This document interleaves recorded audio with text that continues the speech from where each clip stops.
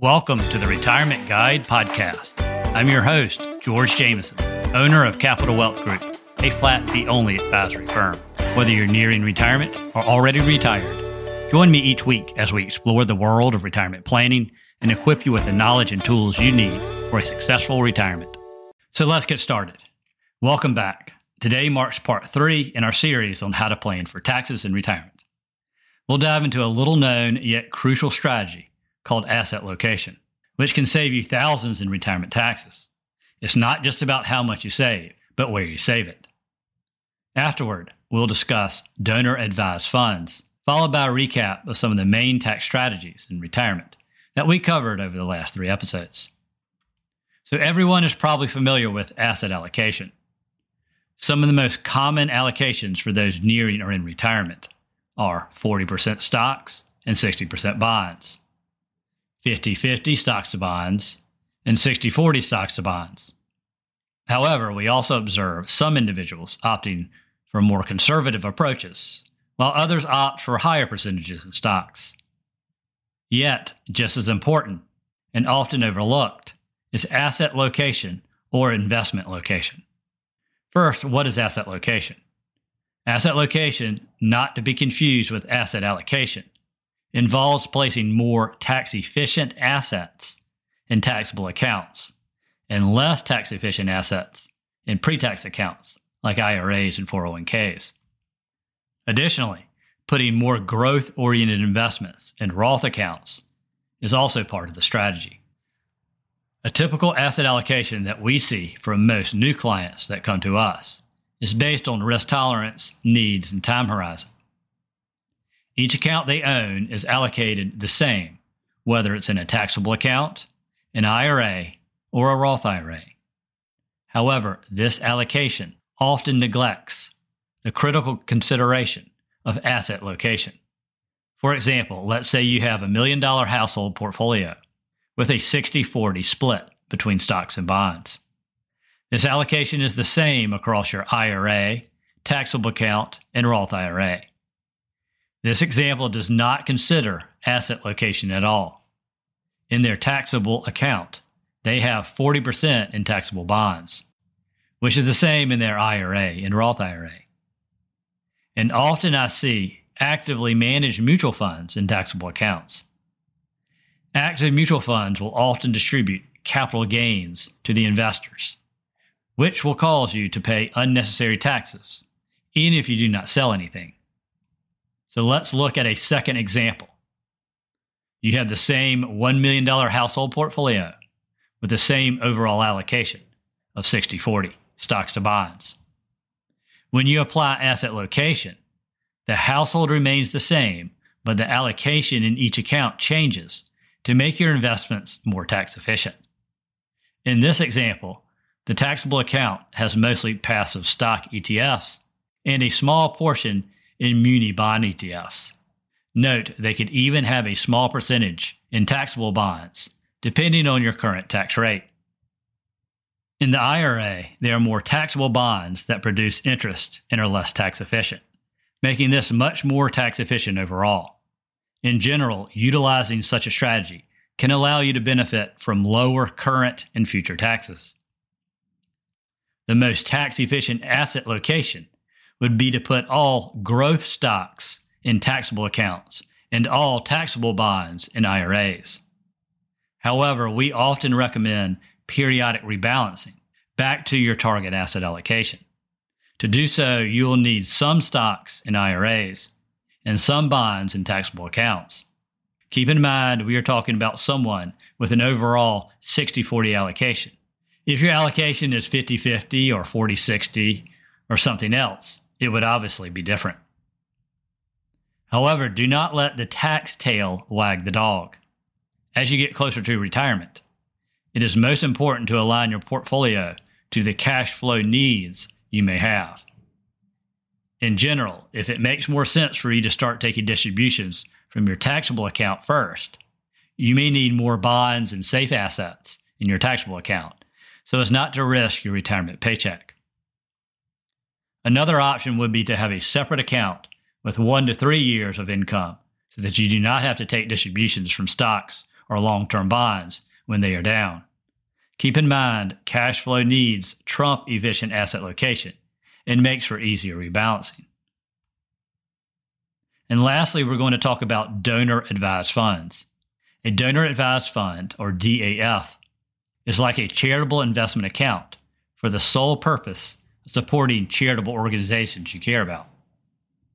They are designed exclusively to invest, grow, and give assets to charities for meaningful and lasting impact.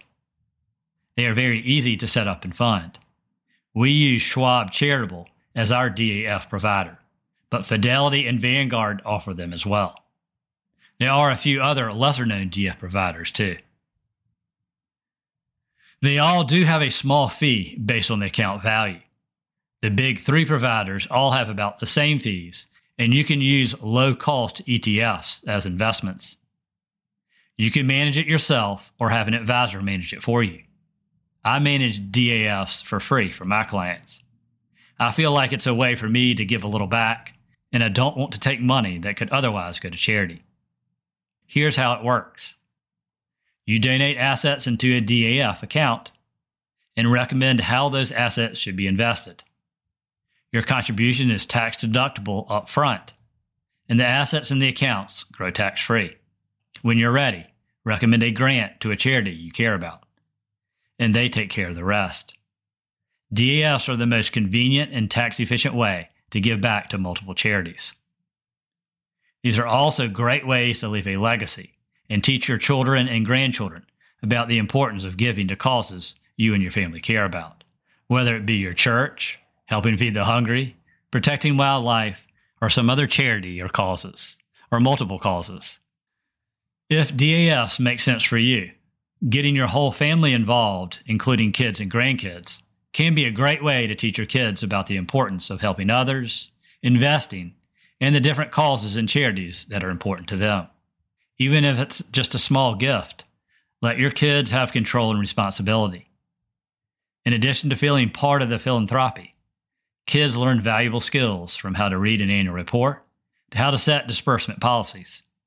I will dedicate a whole episode to donor-advised funds in the near future.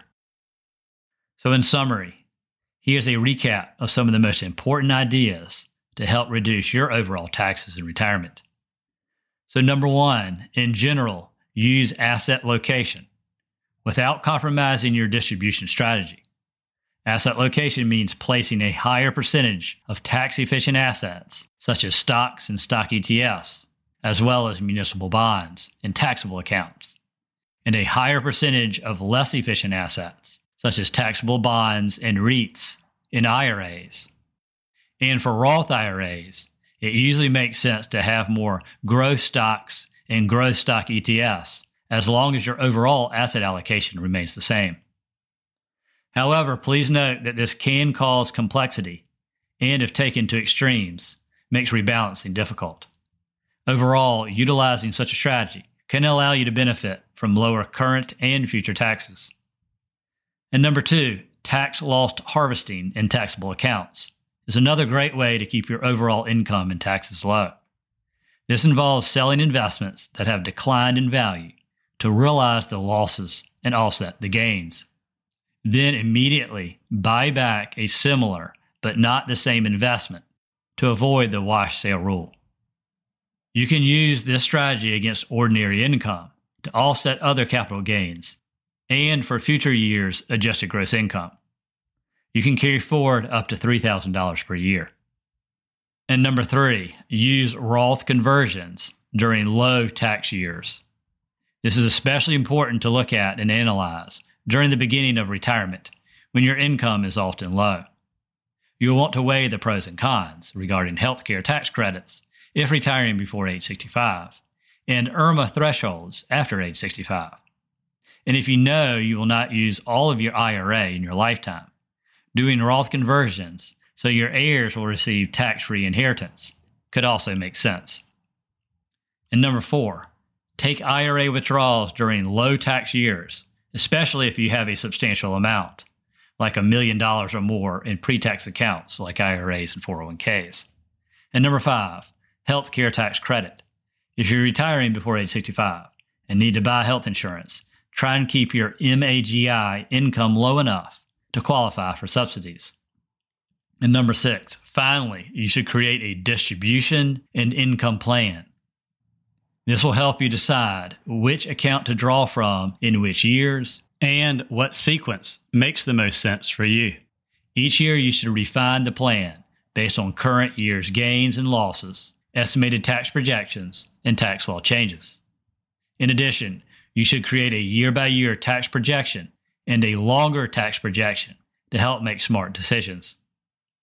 The primary goal of all of this is to produce reliable cash flow in retirement in the most tax-efficient manner possible, so you can keep more of your hard-earned money. And that wraps up today's episode. Hope everyone has a great day and happy Thanksgiving. Thank you for tuning in to this episode of The Retirement Guide.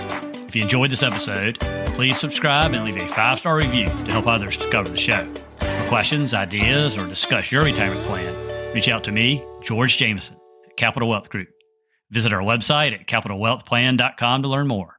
Thank you for listening. Stay tuned for more insightful retirement planning in future episodes. And now for the disclaimer. The information discussed in this podcast is for general explanations and education only. It is not tax, legal, or investment advice. Before considering acting on any information heard here, first consult with your tax, legal, or investment advisor. Thank you and have a great day.